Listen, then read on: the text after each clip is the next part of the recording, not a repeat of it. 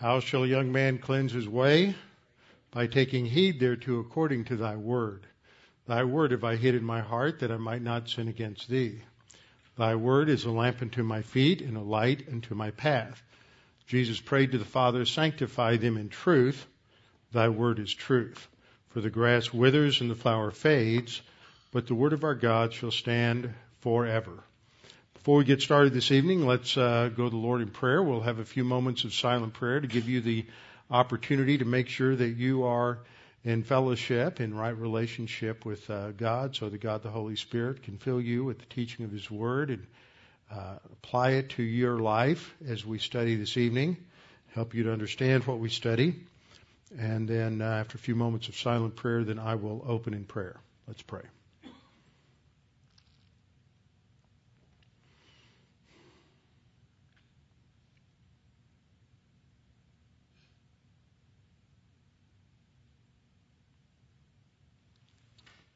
Father, as we come together this evening to study your word, we're reminded that this is not something to be taken casually, that we have had your word and we have it for our own personal possession, and we have good translations and we can understand it. We have a lot of good Bible teaching in this country.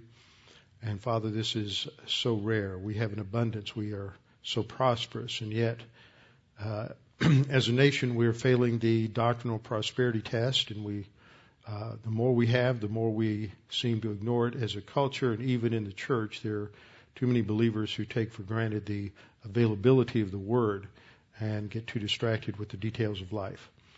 And Father, we pray that you would challenge us this evening as we study your Word, that we might be grateful for all that you have given us, and that we might be strengthened and encouraged as we understand the dimensions of your grace. We pray this in Christ's name. Amen. We are in Acts chapter 8, and we're not going to move forward a whole lot in our study of Acts 8 this evening, because in these few verses that I began to touch on last time, we get into and touch on several key doctrines and ideas, and so I'm going to try to hit these tonight. For many of you, these are somewhat old hat, but for some, they're relatively new. So rather than going into tremendous detail on all of them, I'm just going to sort of give an overview, because I've given a lot more detail in other studies.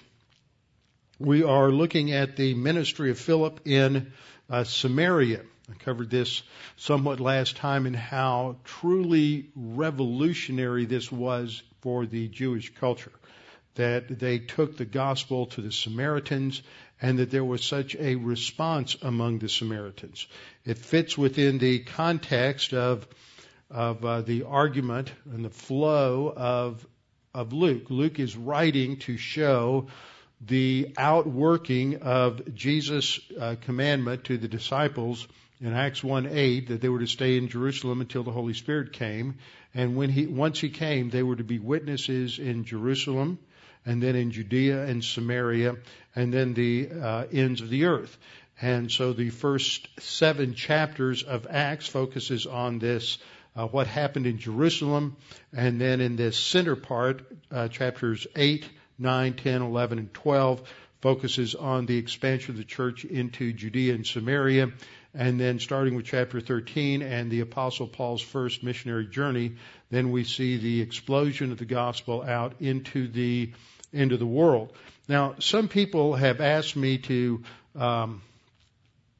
take some time to talk about what happened to the other disciples, because we don't hear much more about them. In fact, in this chapter, this is going to be the last time we see the Apostle John in the book of Acts. We'll see Peter some more, but after chapter 12, we don't see Peter anymore. The focus from 13 on is all on the Apostle Paul.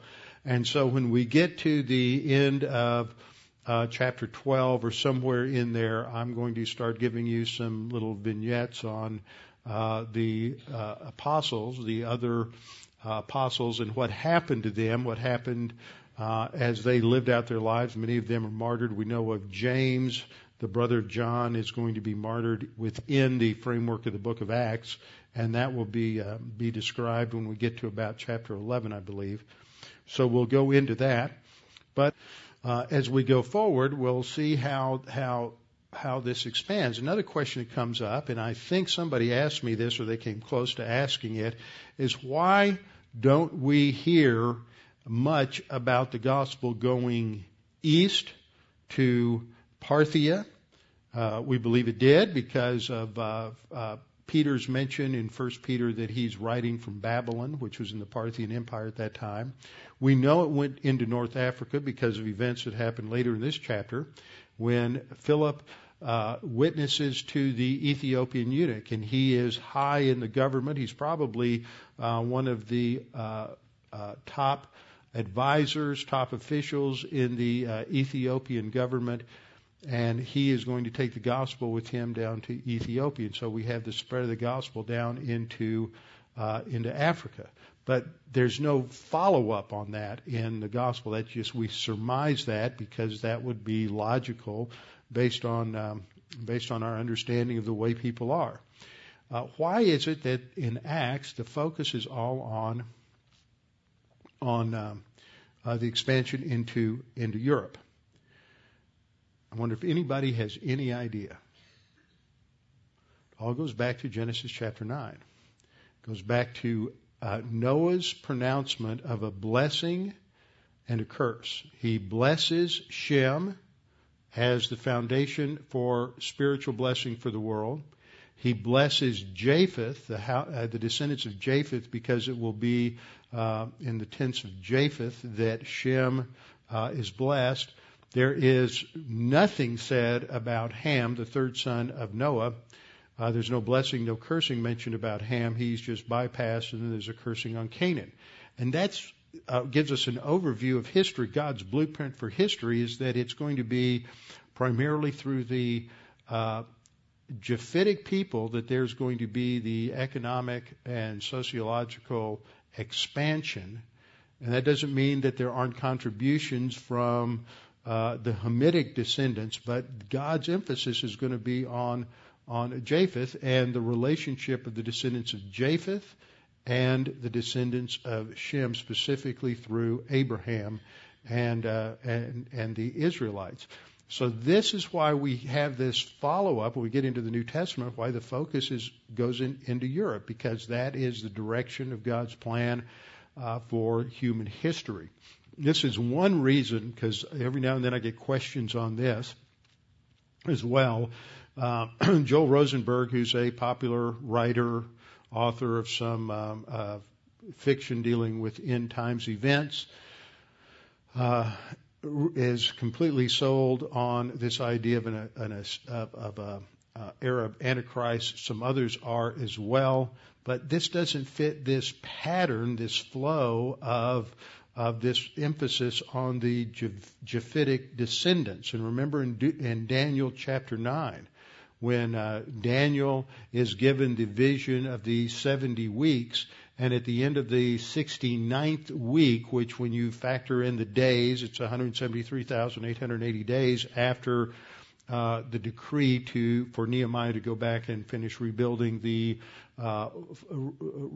fortifications and the walls around Jerusalem, that comes to its fulfillment just at the time that the Lord Jesus Christ comes into Jerusalem and is welcomed on the what we call Palm Sunday, the day that the Sunday prior to his crucifixion. And he's accepted by the people who sing praises to him, Hosanna to the Lord in the highest. And then he's rejected over the next 3 or 4 days by the religious establishment and the leadership of Israel. That ended that first 69 set of sevens. And then you have the last set of sevens, or last period of sevens, which is the 7 years of the tribulation. But when that 69th week ends, we're told that the people of the prince who is to come. Now, the prince who is to come is a reference to the Antichrist. But the people of the prince who is to come destroy the temple. So who are the people who destroyed the temple? Well, that's the Roman army. Now, there are those who try to come along and say, well, the 10th Legion was made up of a lot of Easterners, a lot of people from the eastern part of the Roman Empire. Remember, the Roman Empire wasn't just European. The Roman Empire included North Africa. It included the Levant, which is the area around Israel, modern Lebanon, Syria, Turkey. All of that area was part of the Roman Empire as well. And, of course, those people today are Muslim. But the people of the prince who is to come, the Romans are the one, it doesn't matter what the ethnic makeup of the army was, it was the Roman Empire that destroyed the temple in AD 70, and that fits within the framework of the Noahic prophecy of Genesis chapter 9. And so this is why there's this movement towards Western Europe. It's not because we're a bunch of racist, ethnocentric, Eurocentric snobs who look down on the rest of the world. That's just the response of the pagan liberal world who's rejected Christianity and any truth that goes along with Christianity, and because they've got a habit pattern of suppressing the truth and unrighteousness, their thinking just is completely muddled, and they can't. When you say white, they see black, and when they say white, we see black. It's just they can't see truth for what it is. So there's this expansion that occurs, moving from Jerusalem to Judea and Samaria, and then to the ends of the earth, and that is understood in context at that time to be the Roman Empire, the known world. But of course, the implication is it's going to go throughout the world itself. So we see the expansion in the section we've begun in chapters 8 through 12, where God allows persecution to develop after the stoning of Stephen that occurred in chapter 7. And this persecution drives the Christians out of Jerusalem. They have to have stability, they have to have peace, they have to be able to live their life without fear of being rounded up and thrown into prison. So they scatter out and they go into other parts of Judea and Samaria. They didn't just go there. This is so typical. People don't follow the mandates to witness that easily. Sometimes God has to physically put you places so that you will fulfill the mandate that you've been given to witness. And so they scatter out. We see two individuals, or a second individual. We saw Stephen, who was one of the seven, as the emphasis in chapter 7, and now we see Philip emphasized in chapter 8. The interesting thing that we should note here, going back to what happened in Acts 6, and this is fundamental, is that we have this tendency, because of the way the choice of the seven has been presented in a lot of churches, that this is the choice of the original deacons, because the verb for deacon service, they were serving the widows, was used in that chapter. Now they're a prototype of what later develops, but they're not deacons. They are extensions of the apostles. They are their assistants. So they're not even like Timothy and Titus are later on as proteges of the apostle Paul. They have a much closer, tighter connection to the apostles. So they are seen as being extensions of the apostolic mission and apostolic authority at this point. But even that only goes to a certain degree, as I'll point out as we get into this particular section. So we're looking at the impact of the gospel in Samaria, which is the area north of Judea. I pointed out last time how the Samaritan people were really sort of a Heinz 57 mongrel variety that had developed after the Assyrian Empire conquered the northern kingdom of Israel in 722 BC. It was the typical procedure of the Assyrians to take native populations that they had conquered and to split them up so they couldn't come together in a conspiracy and revolt later on, and to resettle them around the empire in various places, and then to take peoples from other areas and bring them into the recently conquered areas and to plant them there so that it would just break everybody up and they couldn't unify in opposition against the empire. As a result, the ethnicity of the people living in Samaria are no longer Jewish, no longer descendants of Abraham, Isaac, and Jacob. They're a mix, an ethnic blend. They are an early form of multiculturalism, you might say, and maybe even a prototype of the modern so-called Palestinian people.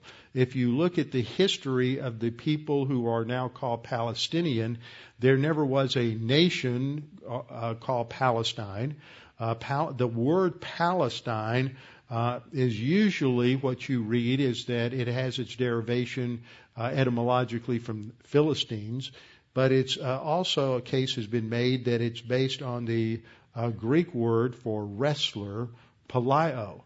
And part of that is based on the fact that if the word Philistine, when Philistine came over into Greek, the Pelesit, and that came over into Greek as for Palestine, you retained that hard P for Pelesit. But yet, when you get into the Philistine people and the Palestinians, there's some consonant shifts that take place, and it wouldn't be the most consistent. So there's an argument that the Greeks, who love puns, chose the word Palestina because this was based on the idea of wrestler. Jacob was the one who wrestled with God in Genesis 39, and so this is a reference back to sort of a pun on that, and it sounded like Philistine. So this was why it got selected by the Greeks. When we're told in Acts 8 that Philip went north to a city in Samaria, it's not identified. The main city historically was Samaria, which had been renamed by Herod as Sebasta. That's the circle in the upper left. But the largest city, the city that had a Jewish population, Sebasta at this point had primarily a Gentile Roman population.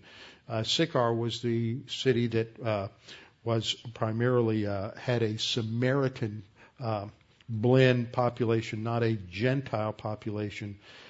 Even though on some maps like this one I'm using here sees Sebasta as the main city, I don't think that would have fit, as I pointed out last time, because that was a Gentile city, and the Gentile inclusion into the church doesn't happen until Acts 10 with Cornelius, and a lot is made of that, and that doesn't happen here in Acts 8 in relationship to the Samaritans. They're not viewed as Gentiles, but they're not really Jews either. They were viewed as sort of a halfway. So we look at the last part of this section we looked at last time. Philip went down to the city of Samaria, to a city of Samaria, and preached or proclaimed, and there we have the verb kerusso, proclaimed Christ to them, and the multitudes with one accord heeded the things spoken by Philip, hearing, because they heard and saw the miracles that he did. Now, this is the first time you have a non-apostle performing miracles. And miracles or signs and wonders, according to 2 Corinthians 12, are clearly the signs of an apostle. This is so why do we have Philip, and Stephen also is said to have performed signs and wonders? They're apostolic extensions. They are extensions of that apostolic authority. They're the only other individuals in the book of Acts that perform miracles. That's important because in the Pentecostal movement, in the tradition of the what came to be known as later as the third wave of the Holy Spirit, there was the Pentecostal movement, then it kind of morphed. The Pentecostal movement was indicated by separatism. They they got the Holy Spirit, and they left their denominations. Then in 1957, with the supposed baptism by the Spirit of a Episcopal rector in California, they stayed within their denominations. They didn't leave, so that became known as the Charismatic movement. That's basically the difference between Charismatics and Pentecostals. And then in the 70s, you had a new group that developed that even tried to get rid of some of the doctrinal distinctives related to Pentecostals and Charismatics, and this was called the Third Wave of the Holy Spirit, or the Signs and Wonders movement, or power evangelism, power encounters. All of this started by John Wimber in Southern California. Now that's important because when we get more into this section, and we see this emphasis on signs and wonders, we need to understand that this isn't normative. I mean, this is related to establishing the credentials of the apostles and their immediate representatives. And it's not something that's happening with very many people. It's the apostles, and it's Stephen, and it's Philip, and that's it. It's not something that occurred with every believer. So this was not something that was to be normative, and this is where the charismatic Pentecostal movement misses the boat, because they don't understand the transitional nature of the book of Acts, and so they think that anything that happens in Acts is to be normative for the church age, and it's not. It's a transition period, and so there are certain things happening that are unique and distinct to this period of time. One of the things that happens here is what is described in verses 7 and later on down into the next section, into verse 13, talking about Simon, who as also believes and is baptized and is amazed because he sees the miracles and the signs that were performed, and then that causes him to want to pay off the apostles for that power. That becomes known as simony, which we'll get into before the night's over with. So verse 7, I want to just camp out here because this is such an important doctrine related to demon possession and demon influence, and there's so much confusion over this because there is a complete failure on the part of not only certain experience-based theologies like the charismatic Pentecostal movement, but also many good Dallas Seminary graduates, many good Bible church pastors who ought to know better get sucked into this. And so it's a warning. I'm not criticizing them as much as I'm warning all of us to realize that there are experiential deceptions that Satan puts out in the world, and it looks on the surface to us as if it's got to be demon possession. What else could it be? I mean, we're just so convinced by our experience that that's what this must be that we immediately block out the fact that there could be other explanations, and rather than relying on our experience to define these things, we need to rely upon the Word of God to define these things. And when we get away from the Word of God and start letting experience define things, then we've started down an extremely slippery slope. So in verse 7 we read, "For unclean spirits, crying with a loud voice, came out of many who were possessed, and many who were paralyzed and lame were healed." So we have really three groups of people here: those who are demon-possessed, those who are paralyzed, and those who are lame. Now, there are those who want to say that the paralysis and the fact that they were lame is related to the demon possession. And that may or may not be true, but it is not inherent in the meaning of this verse. It's clearly speaking of three separate groups of people: those who are demon-possessed, and those who are paralyzed, and those who are lame.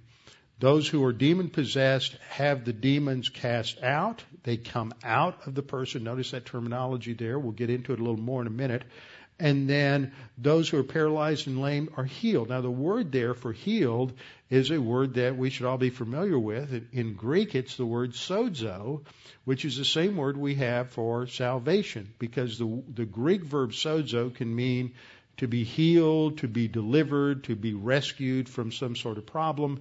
And ultimately, the biggest problem we face is the problem of sin and spiritual death. And to be rescued from the problem of sin and spiritual death being rescued from sin and spiritual death is spoken of by this verb. But it can also mean something much less than salvation. It can mean simply being healed of a disease, or it can refer to someone who is cured of paralysis or something like that. And as we'll see in other passages, it's even used to describe those who have been delivered from demon possession. But it doesn't necessarily mean salvation. It can simply mean being healed. So this is just a general statement, and there's about 5 or 6 general statements like this in the Gospels related to Jesus' ministry, where it simply says that many who were lame or blind or crippled or demon-possessed were brought to him and they were healed. So just a generic term, and you really can't use these kinds of statements for any sort of specificity.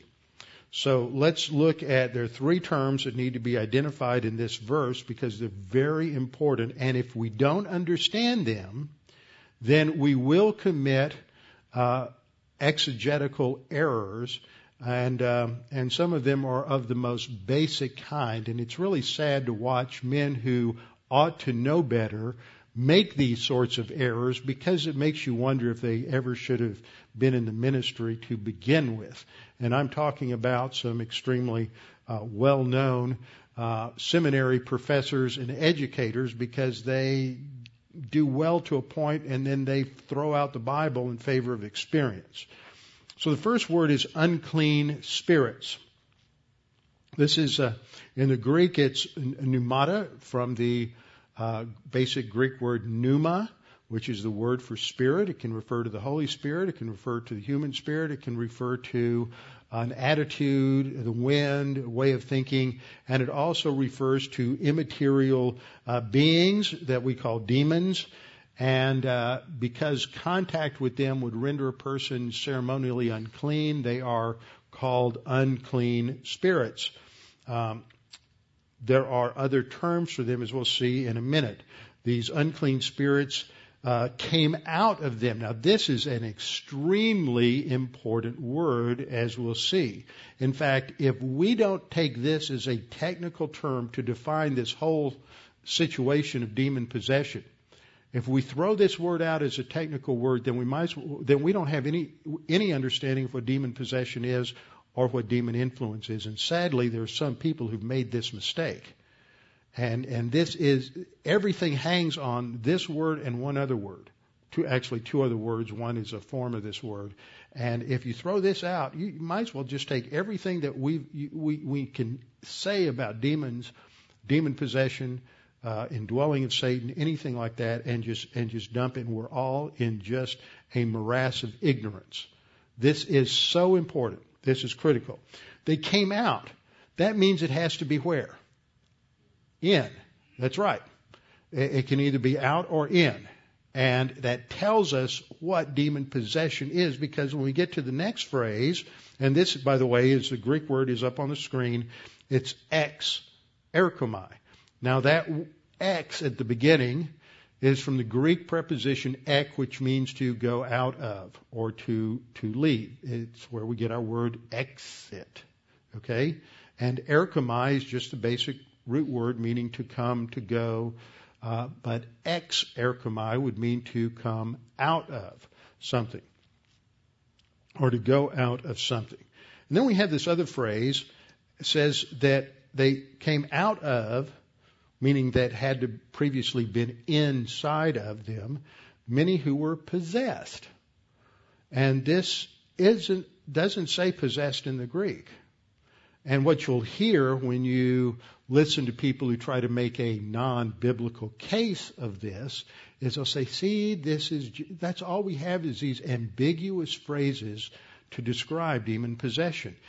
What it really says literally is they had a demon or they had demons. Now, I can have a dog, right? But that doesn't mean the dog's inside of me. I can have a brother, but that doesn't mean my brother's inside of me.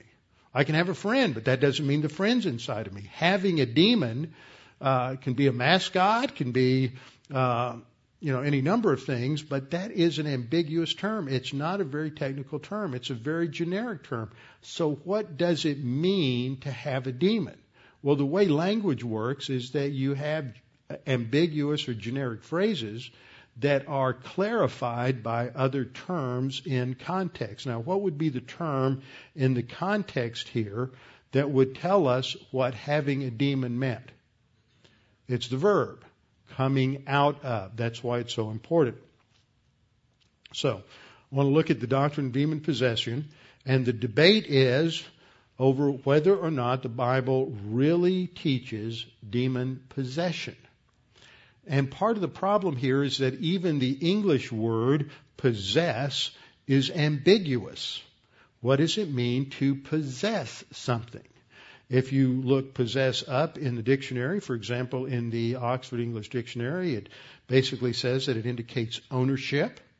And so you'll read some books on demon possession or dealing with what the Bible teaches about demons, and they'll say, well, demon possession means ownership, and since a person is not owned by Satan, even an unbeliever is not owned by Satan, this really isn't a good word. Possession, and possession may not be a good word, but there is a meaning for possession that does fit. To be possessed by something did at one point have that idea of being controlled or indwelt by a demon. So in the OED, it lists several meanings.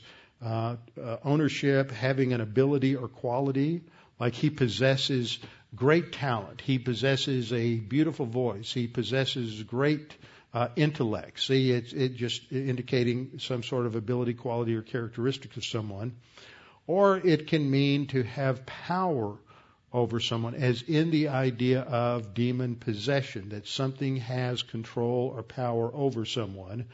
And then also has the idea of dominating the mind of someone. That gets very close to the biblical idea of demon possession. So yes, that fits within the semantic range of the word possess. But of course the OED is British English, so let's look at how the Americans have messed things up. And in Webster's, I think it's Webster's 11th, says that it's influenced, that possess means to be influenced or controlled by something. Well, influence is different from being controlled by something. There's two different ideas, so that's trying to make it very, very broad. And then it says in Webster's, as in an evil spirit, a passion or an idea. Well, if I'm controlled by an idea or a passion, that's very different from being controlled by a demon. So this is why the English word is ambiguous and why you find shifty theologians and pastors who try to drive a truck through the ambiguity of the English word, and they do that. So we have to be careful because the English word is imprecise. But there are imprecise Greek words as well. Having a demon, and even the word demon, daimonizomai, which is the main word. So let's look at a couple other words for a couple other terms. The words for demon, you have the basic word, which is daimonion, which refers to a demon. And it refers to a fallen angel. This is a class of angelic beings that followed Lucifer in his rebellion against God. The fall of Lucifer is found in the Old Testament in two passages. Isaiah 14, 12 to 14, and Ezekiel 28, 12 through about 18 and 19. The problem is that today, due to the influence of scholarship, you have a lot of Old Testament scholars who have gone to European universities or American universities influenced by European universities, And they have come under the influence of a form of teaching that says that neither of these passages is talking about Lucifer. In fact, Lucifer itself is sort of a coined word. Literally in the Hebrew, it means the morning star, the son of the dawn, Hallel ben Shahar. We don't really have a term Lucifer there, except Lucifer is from the Latin meaning the light bearer. And so that's where we get the proper name of Lucifer that's used there in the King James Version for in Isaiah chapter 14. But they come along and they say, see, what's going on in Isaiah 14 and Ezekiel 28 is that Isaiah and Jeremiah and Ezekiel are just borrowing from Canaanite myths. And they're not talking about some primordial fall of the angels. And if you look at almost any study Bible, NIV study Bible, the Thomas Nelson study Bible, if you look at just about any study Bible except for the LaHaye Prophecy Study Bible, the Ryrie Study Bible, or Scofield Study Bible, that the editors take this non-satanic interpretation of Isaiah 14 and Ezekiel 28. A number of years ago, I read an excellent dissertation. I've even been challenged on this. I know the difference between a shoddy dissertation and an excellent dissertation.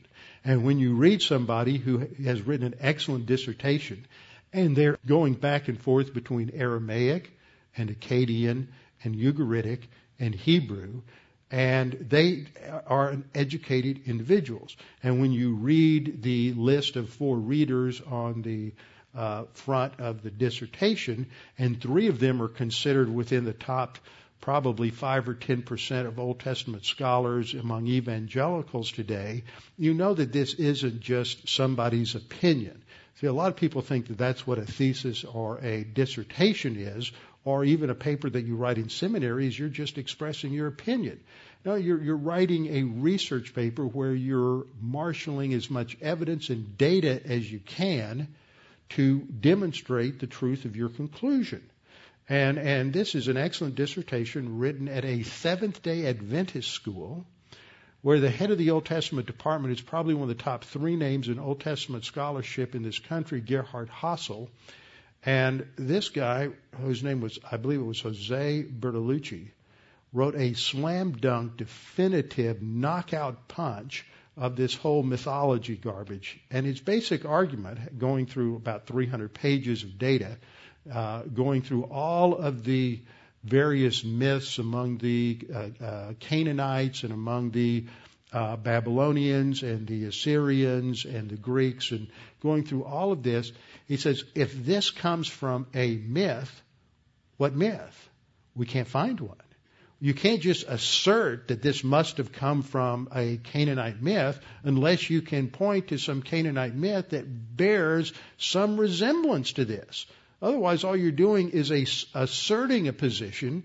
You're not proving anything.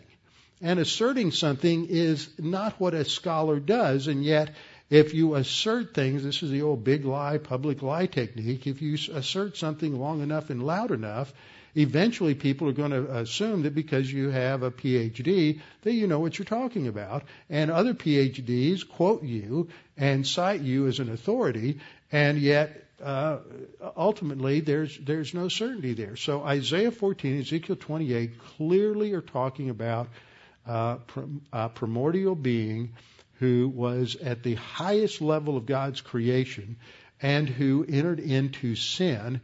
And there's nothing in the description of this individual in either Isaiah 14 or Ezekiel 28 that fits a human being.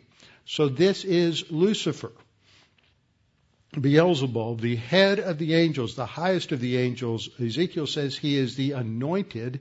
That's the word Mashiach, same word used for Jesus, for Christos, the appointed cherub, the highest of all the angels, who covered the throne of God. He is the closest of the angels to God. But because he has a priestly role indicated by his clothing and some other things, that he becomes envious of all of the worship given to God. See, if he's covering the throne of God, all the worship's covering to God, and he's a witness to all of it. And he wants some of it for himself. So he begins to lust after that approbation and power that belongs only to God. And the 5 I wills of Satan are listed in Isaiah 14:12-14, that culminating in the fact that he wants to be the Most High God. So this is Lucifer. Well, he enticed a third of the angels to follow him in his rebellion, and these are the demons, the fallen angels, the unclean spirits, or the evil spirits. So they're called demons. They're called Tanuma Ta Paneron, which is the spirits of evil or evil spirits, also called unclean spirits in the scripture. These are the basic terms that are used for the demons. Then you have the whole vocabulary for demon possession. Now, the 2 key words that describe demon possession are, as I've said, somewhat ambiguous. The first is the phrase ekon daimonion, which is the verb echo, which means to have or to hold something, and then daimonia, which of course is demon. It simply means to have a demon. This is seen in the story of go ahead and turn there in Luke chapter 8. Luke chapter 8, which is the story of the Gadarene demoniac that has a demon cast out of him by Jesus, and that begins in Luke 8:26. In parallel to that, in Luke 8:36, in referring back to the individual who had a demon, Luke writes, they also who had seen it, that is the deliverance, told them by what means he who had been demon possessed. And then we have the word daimonizomai. Now, daimonizomai is a participle. We don't have an example of the root finite verb. It's a participle, and it's a passive. So passive means that it's receiving the action, and participle indicates some sort of ongoing action. So it's to be acted upon by a demon. And there are some like Fred Dickinson, who used to be the head of the theology department, I believe, at Moody Bible Institute. He was a Dallas Seminary graduate. His textbook on angels, elect, and evil was the standard textbook on almost every Bible college and seminary in the 60s and 70s. And he came out with a book in the late 70s called Dealing with Demon Possession, where he argued because he had file drawers and file drawers and file drawers of case studies of Christians who'd been demon-possessed, that Christians could be demon-possessed. And he said, demon possession's not a word we should use because it's meaningless. The Bible just says they're people who are demonized. They can be demonized as influence, or they can be demonized in what we call possession, but the Bible doesn't make this kind of distinction between these 2 words. They should have taken his doctorate and his master's degree away from him. That is just basic Greek 101, that you look at if you have ambiguous words like this, you look in the text to see if there are words that are more specific. So if daimonizomai is not precise, and to have a demon is not precise, then we need to look at some of the verbs that are used in terms of the circumstances. So let me get to the next slide here. Here we go. In each of these cases, you have 3 different verbs that are used. Cast out, go out, or to go in. Now, words like this, cast out, come out, go in, are words that talk about in and out. That a person who has a demon, a person who is demonized, is a person that has a demon come out of them and go into something else. Or they are a person who has had a demon go into them. That's what it's meant by possession. That's very different from influence, which is the influence through thought and through ideas from an external position. Whereas demon possession is when a demon, or more than one, takes up residence inside of a person's body and controls them because that person has allowed that to take place. Now, that doesn't mean that person's volition and that their personality is completely obliterated. Because that person is still there. They're still somewhat conscious. They can still exercise a positive volition toward God. And the only way they can be delivered from this demonic possession or control is through faith in Jesus Christ. So the words that are used here are eis erchomai, which, and in fact, in this passage, it not only uses the verb eis erchomai, but then it says, repeats the preposition eis for double emphasis. It entered into him.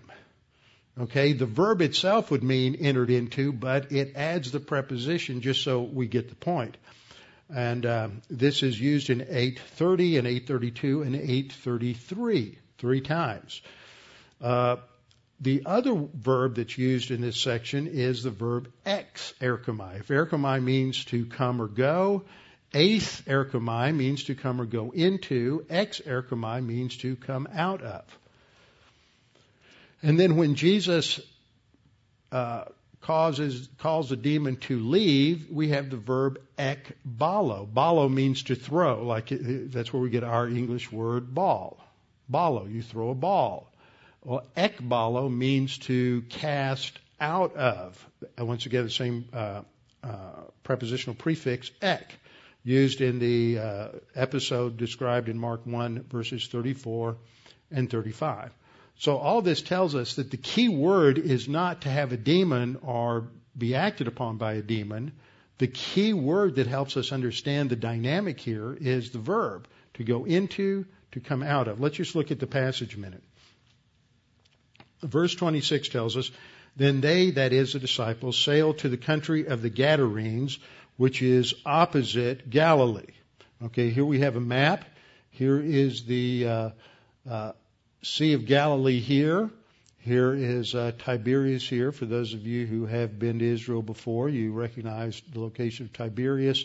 And Gergesa is across the Sea of Galilee over on the opposite side, which is what we refer to usually today as the Golan Heights.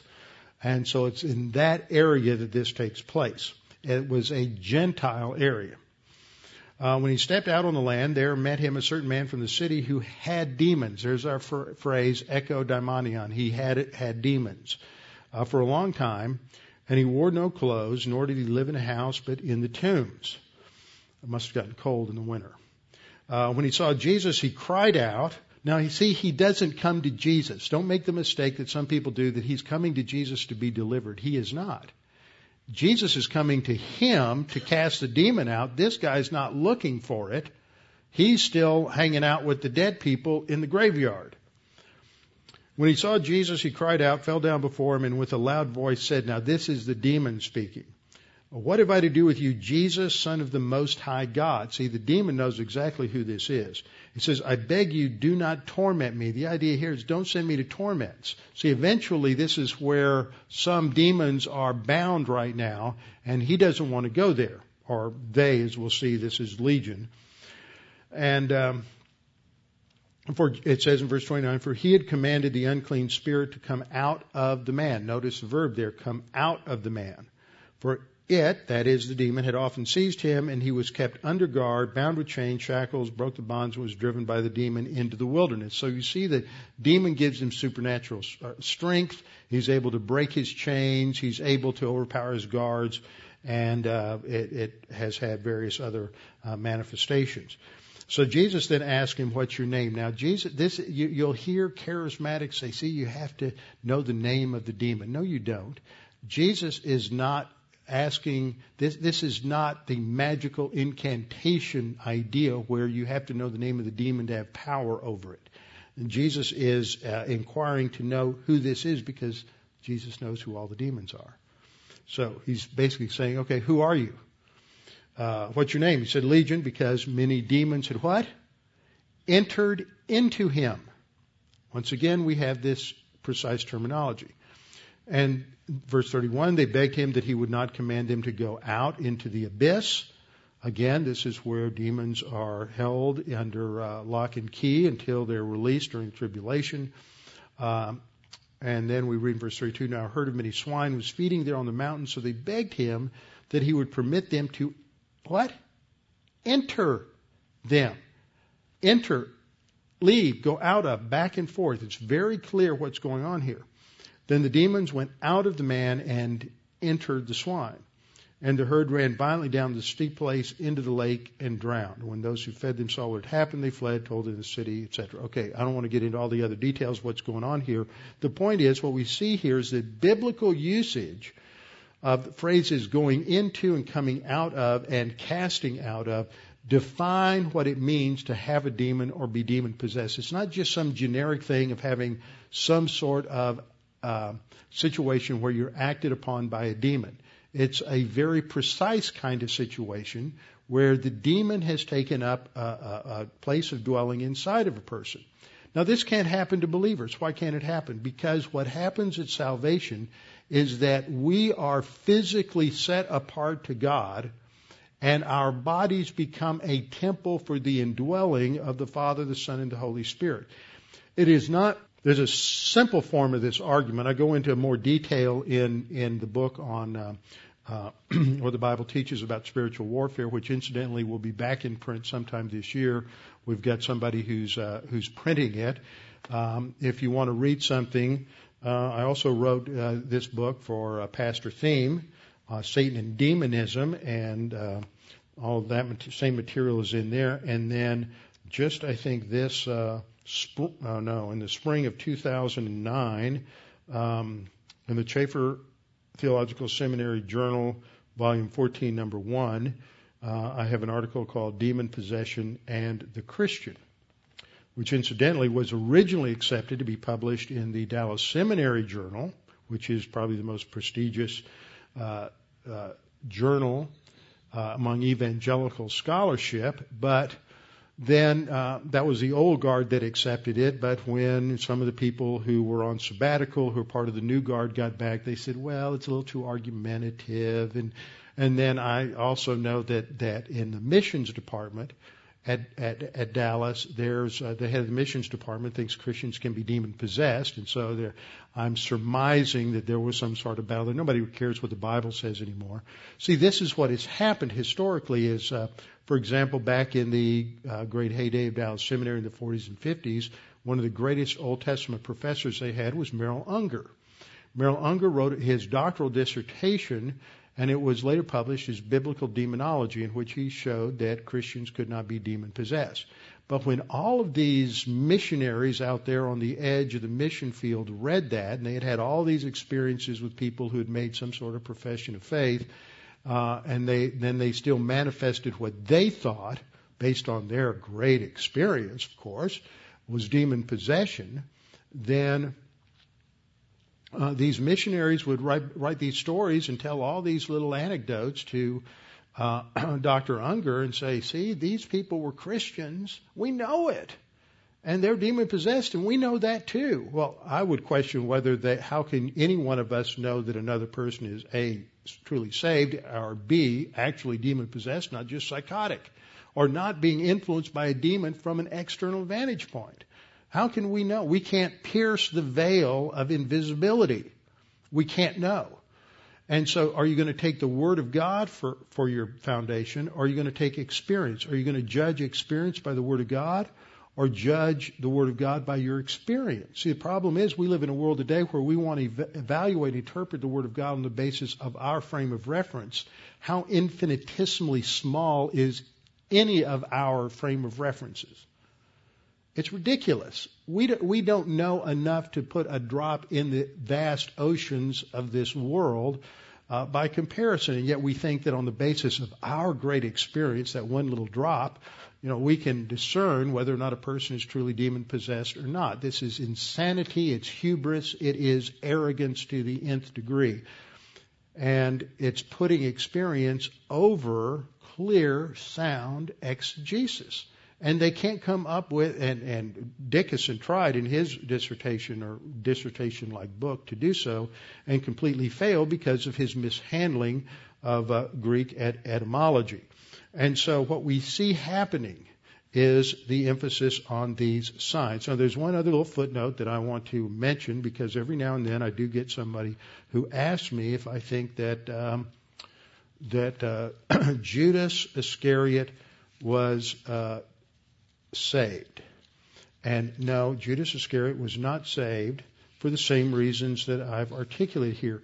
Because in John chapter 13, which describes the whole upper room situation, first of all, Jesus comes in, he sits down with his disciples, and in verse 2, towards the conclusion of the Passover meal, we read in verse 2, and supper being ended, the devil having already put it into the heart of Judas Iscariot. Now, the devil's not in the heart of Judas Iscariot. The devil's putting something into the heart of Judas Iscariot. That's demon influence. And the devil puts all kinds of things into your heart and my heart through the world system, enticing our sin nature, all kinds of things. But that's not demon possession. That's not the internal control or residence of a demon inside the body. That is what? It is influence. It's influencing us through ideas. So verse 2 is nothing more than demon influence. The devil had already put it into the heart of Judas Iscariot, Simon's son, to betray him. But then if we go down a few verses, down to verse 10, Jesus says to Peter in the discourse about whether or not he ought to wash Peter's feet, Jesus said, he who is bathed, that is, he who is washed all over, a picture of being positionally cleansed or saved, needs only to wash his feet, but is completely clean. Being completely clean equals being saved. Okay? And you are clean. He addresses the disciples. You all are clean, but not all of you. There's one that wasn't clean. There was one there, he's saying, is not saved. Why? Verse 11. For he knew who would betray him. Therefore he said, and we get it repeated again, you are not all clean. So when he'd washed their feet, taken the garments, he goes on to explain, and then he gets down to the episode with Judas. And we get down to read verse 21. When Jesus had said these things, he was troubled in spirit and testified and said, most assuredly I say to you, one of you will betray me. Then the disciples look at each other because they can't pick out Judas as an unbeliever if their life depended on it. And verse 23, now there was one leaning on Jesus' bosom, one of his disciples whom Jesus loved. This would be John. Simon Peter therefore motioned to him, that is, he's across the table. John, ask him. That's what he's doing. He's going, ask him who it is. Okay, and so Peter therefore motioned to him to ask who it was of whom he spoke, and then leaning back on Jesus' breast, he said to him, that is, John says, Lord, who is it? Jesus said, it's the one whom I shall give a piece of bread when I've dipped. And having dipped the bread, he gave it to Judas Iscariot, the son of Simon. So he's giving it to Judas Iscariot to indicate he's the one who's going to betray him. And then we read, verse 27, now after the piece of bread, Satan entered him. What's that word? In the Greek, it's eis erchomai. Now, if eis erchomai here doesn't mean Satan possessed him and entered into him, then we can't make the word mean that anywhere else. So if this doesn't mean Judas is possessed by Satan, then what it means is we have no doctrine of demon possession anywhere in Scripture, and only a fool or somebody demented would teach that. You know what I'm talking about. I get this all the time. This is insanity. It is exegetical stupidity to say that Judas was not a believer. Was a believer. And throw out your terminology like this. So, Judas is clearly an unbeliever. Satan enters into him, and then he betrays Christ. Okay. Now, demon influence is what we have described in James 3:14 and 15. If you have bitter envy and self-seeking in your hearts, do not boast and lie against the truth. This wisdom does not descend from above, because it is what? Earthly. See, that's what I was talking about Sunday morning, Colossians. It's of the earth. It's not of heaven. It's of the earth. It's a synonym for being worldly. It's earthly. It's sensual. That's a lousy translation, because this is the word psychikos. It's soulish. It's of the unbeliever. And it's what? It's demonic. So worldly thinking, the thinking of unbelievers, is demonic. That means every unbeliever is thinking like a demon. And trust me, most Christians are too. Because they're operating on human viewpoint. Human viewpoint is worldliness. Worldliness is demonic influence. It's satanic thought. It's based on the arrogance of the soul. So, let me ask you a question. What is more evil? What is more evil, a legalistic Pharisee or a Hindu? They're just different forms of cosmic thinking, right? A Hindu is a pantheist. Now, the Pharisee may be a monotheist, but he's still trying to get to heaven by works. His whole system of thought is just as screwed up and out of whack and unbiblical as the Hindu. So, what's the difference between a presidential candidate who follows liberation theology, which is pure Marxism, and is operating on pure carnality, and a presidential candidate who's a Mormon, and a presidential candidate who's into replacement theology and would hang Israel out to dry in an instant? They're all cosmic thinkers. None of them are operating biblically. I'm getting so tired of hearing people try to make an issue out of, and I'm not telling you who to vote for, I'm just telling you what not to make an issue out of. Don't make an issue out of the fact that Romney's a Mormon. It's irrelevant. He's a cosmic thinker. Nixon was a cosmic thinker. Reagan was a cosmic thinker. Bush was a cosmic thinker. Clinton, of course, was a cosmic thinker. With a capital K. Okay? Eisenhower was a cosmic thinker. They all are. None of these guys are operating from a solid biblical viewpoint. They're like if they were Christian, then they might have a point of truth here and there. Nixon, despite all of his flaws, Nixon had a mother that told him that you're going to be in a position where you can save the Jews. She understood the role of the Jews in history. And when the Yom Kippur War broke out, and against the advice of Kissinger and against the advice of the State Department, because they're focused on the Russians coming across Western Europe and invading there, he recalled what his mother had taught him, and he decides to pour everything we've got, pull it all off the line in Europe, send it all to Israel, and the Israelis were within 48 hours of losing it all and being wiped out. And if it weren't for Nixon pulling their fat out of the fire, we wouldn't have a Arab-Israeli conflict today. That was because of Nixon. He did a right thing, and he was as cosmically screwed up as anybody. But my question is, if some of our presidential candidates who don't want us to be involved in any foreign wars whatsoever, and they make that a fundamental principle, if they had been in the presidency in 1973, they would have let Israel been run over by the Arabs. And what kind of divine discipline would we be under then? That's why this is important. Some aspects of cosmic thinking are worse in terms of consequences than others. And the role of Israel in history and blessing Israel is important. So we have to be careful not to get sucked into the foolishness of earthly, soulish, unbelieving thought that is just as demonic in a lot of ways. It just, demonic thinking version 1 versus demonic thinking version 2 versus demonic thinking version 3. Okay, don't think that one's better than the other inherently, because it's not. So the other thing that happened, we'll come back, I'll have to finish this next time because I was talking about Samaria, signs and spirits. Now the signs are important. The casting out of demon is part of the signs, and this is why Jesus did it. John 7:31. The crowds recognized that when the Messiah comes, would he do more signs than this? That is Jesus.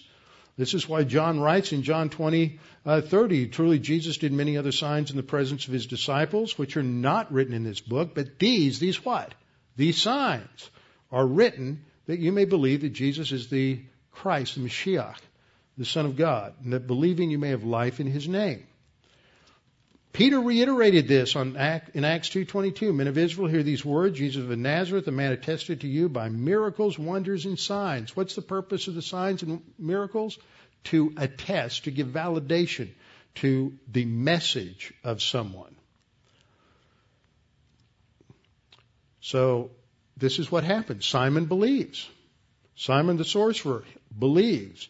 And when he was baptized, he continued with Philip and was amazed, seeing the miracles and signs which were done. Now, these signs, 2 Corinthians 12:12 says, these signs are the signs of an apostle. Philip, Stephen are the only non-apostles, but they're tightly connected as apostolic representatives. So, next time we'll come back because we have to look at the whole issue of salvation. Because there are a lot of people who say, well, he believed because of signs. So that's not a real solid basis for faith. And look at what happens later. He turns around, he tries to buy the Holy Spirit. That's where we get the word simony, to purchase a church office. And so he couldn't have been saved. This guy was a sorcerer. He was just faking it. Is that right? Or is Simon going to be in heaven? Well, I think he's going to be in heaven because he believed, just like everybody else in the book of Acts. So we'll look at that next time. Father, thank you for this opportunity to study your word, to be reminded that you are more powerful than any situation, any problem, any demon, any circumstance that we possibly face. And no matter what the circumstances may be, we can trust in you, and you will strengthen us, and you will give us the ability to do the right thing and to trust you and to grow spiritually. Because nothing is more powerful than you. As Scripture says, if you're on our side, then nothing can defeat us. You plus us is a majority. So, Father, we pray that you would encourage us by what we've seen here in terms of your power and your control over history. You allow evil to exist for a purpose so that you may be glorified. Father, we pray that you would encourage us with what we've studied. In Christ's name, amen.